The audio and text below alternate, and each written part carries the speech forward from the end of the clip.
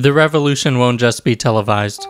It'll come complete with a catchphrase, a logo, social media advisors with 15 viral non-campaigns under their belts, an official t-shirt, 3 different kinds of mug, and a bumper sticker that yells out, "Down with capitalism." At least that's what can be expected. Not selling the revolution is a difficult thing to do in a society in which not selling anything is nigh on impossible. This is definitely the odd issue Bernie Sanders faced in the 2015 Democratic primary. Where exactly is the line between pitching a socialist revolution in the United States and selling merchandise with the outline of your hair on them? And can one do both?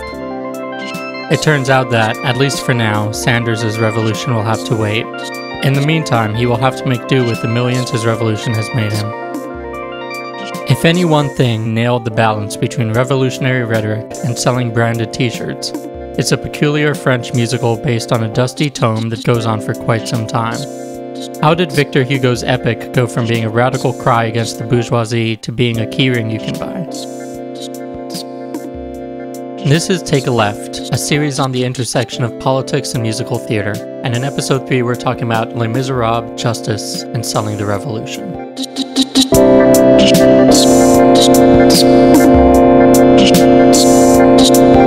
The French-turned West End phenomenon Les Miserables by Claude Michel Schoenberg and about a dozen other people made its way to the Broadway stage at the height of Reagan's conservative America.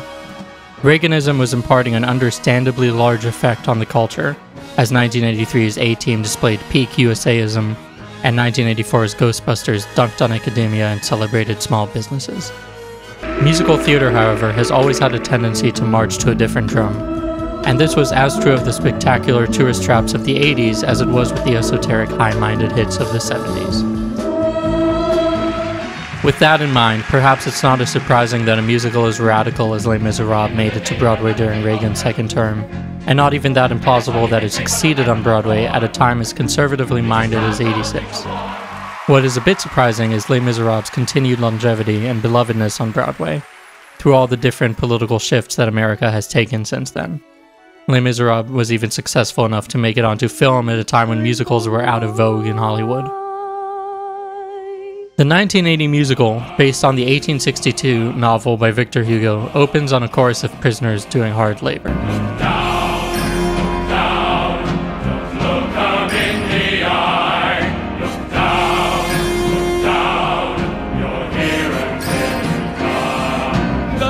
We are then introduced to our hero, Jean Valjean, and our villain, Javert, simultaneously.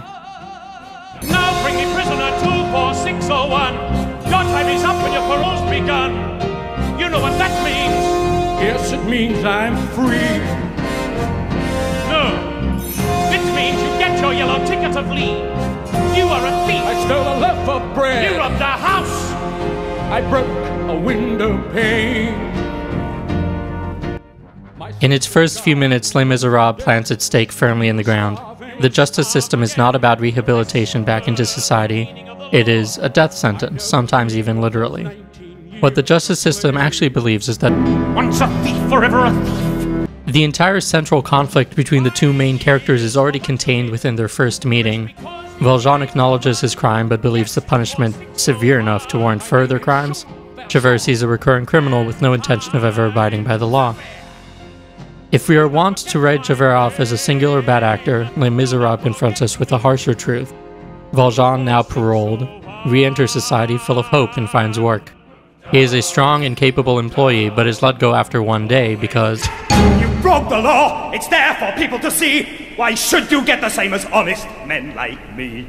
Valjean has served his sentence, but society will never forgive or forget his crime. Feels the jailer always at your heels, it is the law.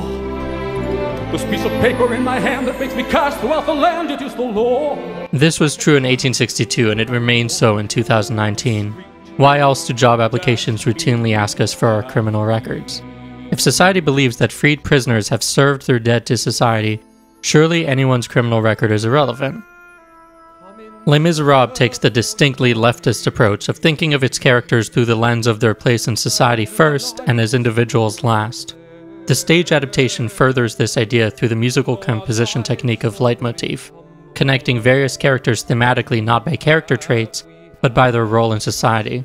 Listen as the policemen in the prologue and Javert in Act 1 share a musical theme, even though on a personal level they are barely relatable. His reverence your story. Let us see if he's impressed. Let one speak who saw it all, who laid hands on this good man here. Most centrally, Valjean and Javert represent the oppressed and the oppressor, each with their own internally consistent mindset, and so their conflict can never be settled between them as individuals because they are not really fighting each other as much as they are fighting society.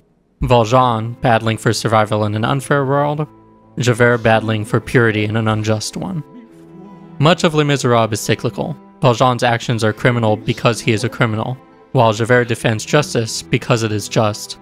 Our laws, Les Miserables argues, force us to abandon our own humanity in order to think circularly. A criminal is a criminal, and a cop is a cop. But what of the unjust police officer, or the innocent prisoner?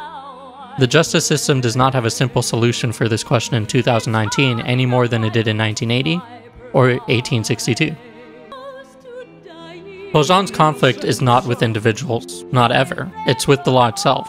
It is the law that makes him cursed. His actions and the actions of those around him are insignificant. What is the purpose of Valjean having to openly display his parole letter, if not to make it impossible for him to live as a free man? Just as he was forced to break the law for his own survival as a child of unfortunate circumstances, again he will be forced to break the law simply to stay alive. The cyclical nature of society is cyclical, says Les Miserables, and it is as true now as it was then. In today's America, those who leave prison under the age of 21 have a 71% chance of re-entering the penal system. Those who leave before the age of 35 have a 50% chance. Les Miserables wants us to question whether this is because these people are fundamentally, unchangeably criminal, the belief required to keep the justice system running, or if the very act of putting someone in prison condemns them to a life they may never be able to fully escape from. Before Valjean succumbs completely to despair, however, he is shown mercy and forgiveness by a bishop. It is important to note that the bishop is not truly presented as an individual either, but what he represents is not the state, but the church. Now, Victor Hugo was no fan of the church. Though religious, he was explicitly anti-Catholic, but an important point is touched on here. The bishop is free to treat Valjean with kindness because, being of the church and explicitly separate from the state, he is accountable to mercy and forgiveness, not justice. Even in attempting to help Valjean, the bishop must run afoul of the state by lying to officers of the law. The message Les Miserables is sending is clear. To act morally, we must shun justice, the law, and the state. Only then are we true to freely act according to our own conscience. Valjean's character arc follows thusly. He will break as many laws as he needs to, act as criminally as the situation requires, in order to live by his own moral standards.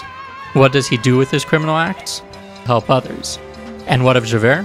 When Javert is finally forced to reckon with Valjean's humanity, his entire world is turned upside down, and he cannot stomach the life he has lived hunting a good man. He commits his first good, unlawful deed. He shows Valjean mercy. And then, with his entire worldview crumbling around him, he commits suicide.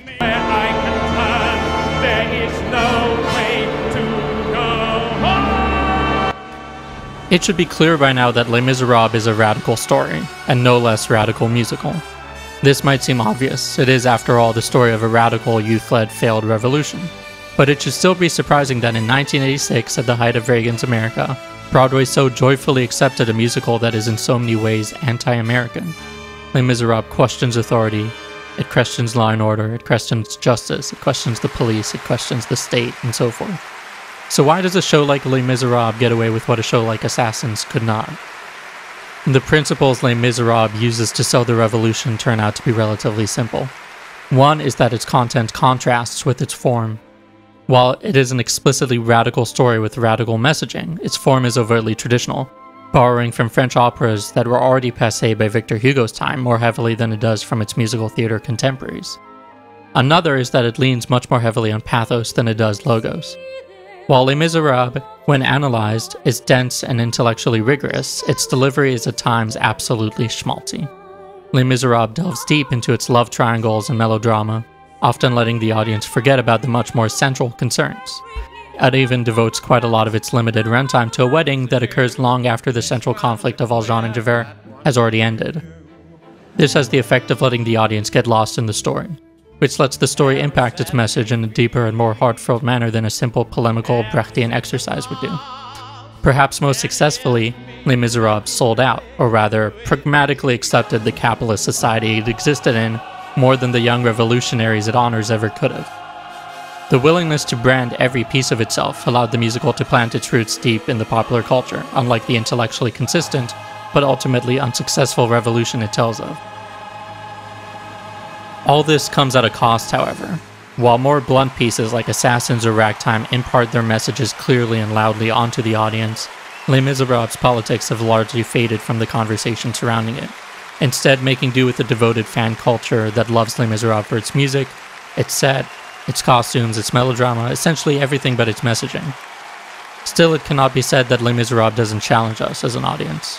As the show progresses, we are challenged to see ourselves, regardless of our individual status in society, as prisoners and slaves no less than Valjean. We are challenged to understand Javert not as a villain, but as the logical outcome of us succumbing to our slavery. Just as Valjean's life of constant struggle and conflict is the logical outcome of what we can expect to encounter, should we choose to attempt to break free. Whether we rise to this challenge or not is on us, at the end of the day. But still, Les Miserables succeeds in making us empathize with the criminal over the police officer, which, for an American audience, is quite an achievement. It is also difficult to ignore the profound longevity of the show's final demand of the audience.